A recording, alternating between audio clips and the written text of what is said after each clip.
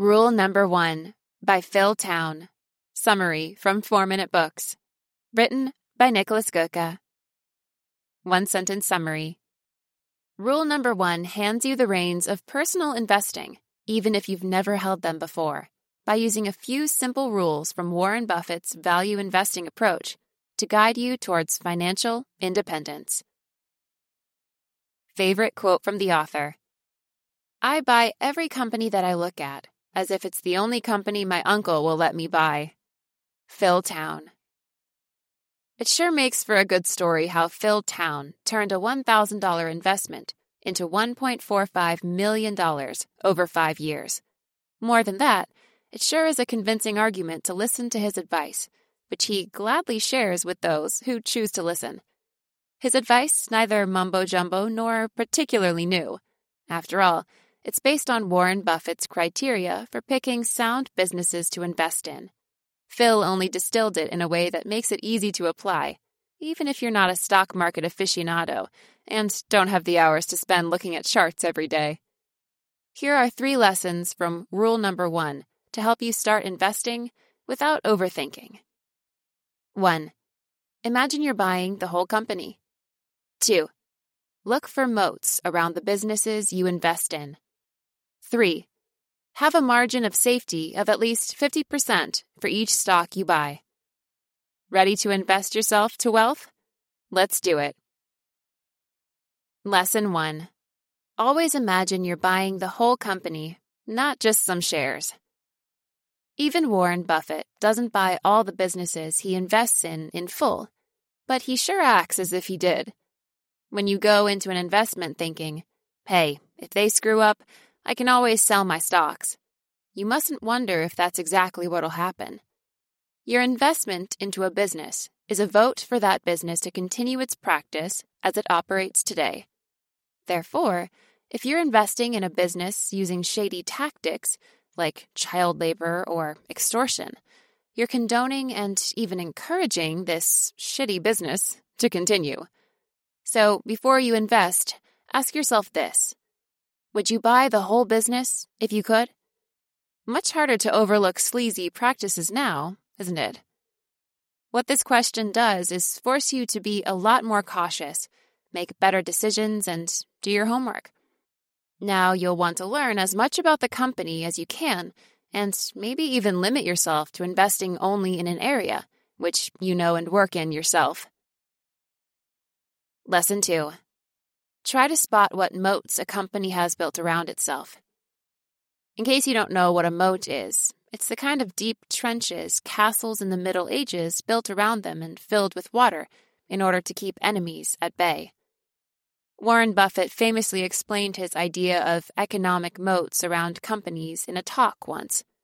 He sums it up in a single question.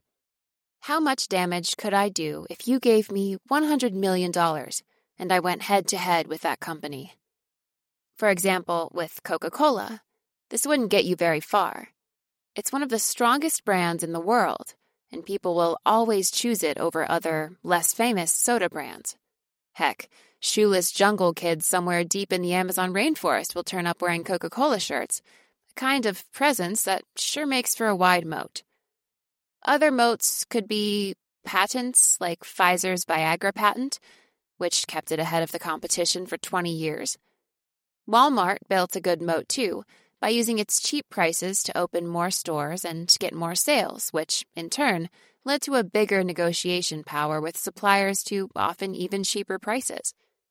Another kind of moat can come from government regulations. For example, when you're the only legally allowed supplier of electric power or public transport. Lastly, if your product is crap, but it's impossible to switch.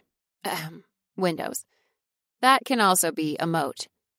A moat keeps a company afloat for years to come, ensuring future profits thanks to a kind of monopoly position.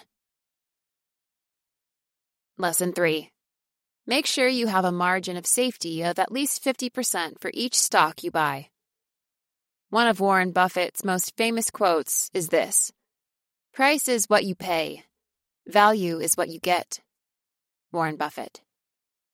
Contrary to popular belief, the market is not efficiently reflecting company values and stock prices.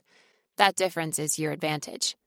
Note, stock prices are indeed tricky to calculate though, but luckily, many online tools make it a lot easier nowadays, some of which can be found in The Little Book That Still Beats the Market. By making sure that the margin of safety, that is, the actual value per share based on your evaluation of the company minus the current stock price, is large enough, it's almost impossible to lose money on an investment. For example, if you research Apple in great detail and determine its value comes out to at least $200 per stock, while stocks are currently priced at $100, then that's a margin of safety of 50%, which is the threshold Phil Town recommends to ensure before pressing the order button. Rule number 1, review. You can think of rule number 1 as Warren Buffett's layman guide to investing.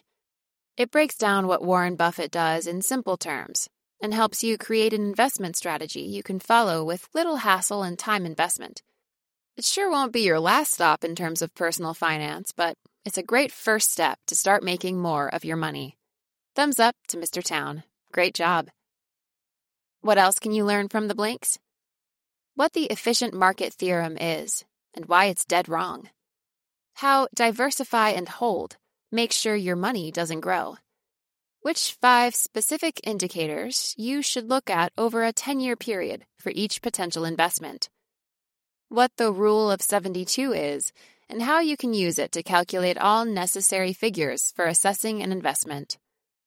The one person you should take a good, hard look at before putting your money into a stock.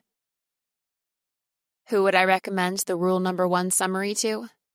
The 21-year-old with his first proper paycheck who can get a head start by investing early.